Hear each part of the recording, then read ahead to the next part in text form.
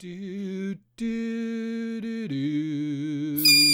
Welcome to the Daily Weasel Political Cartoon Podcast. I'm your host, Alex D., publisher of Tribe Magazine.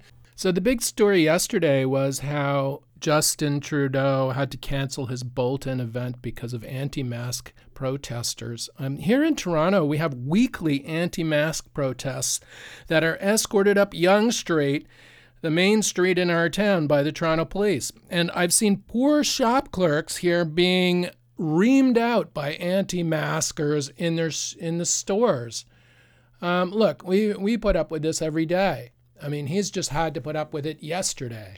Jesus, he called this unnecessary election in a public health emergency? What else does he expect would happen? Look, there are more important things to do. This country is falling apart, and all he's worried about is holding on for another 4 years and pushing the corruption investigations 4 years down the road. This is disgusting. We need a better leader than that. All of them suck. But really, I mean, Justin, what the fuck are you doing? You know why this is happening? There was no national pandemic response plan. There was no national vaccination plan.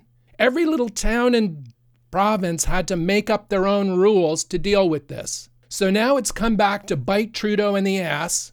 When every town he goes to, he's got a different situation waiting for him. Well, I'll tell you, he owns this.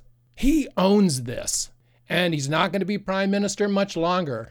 The polls are already showing that. Anyway, watch out for smarmy politicians and have an amazing Canadian Saturday.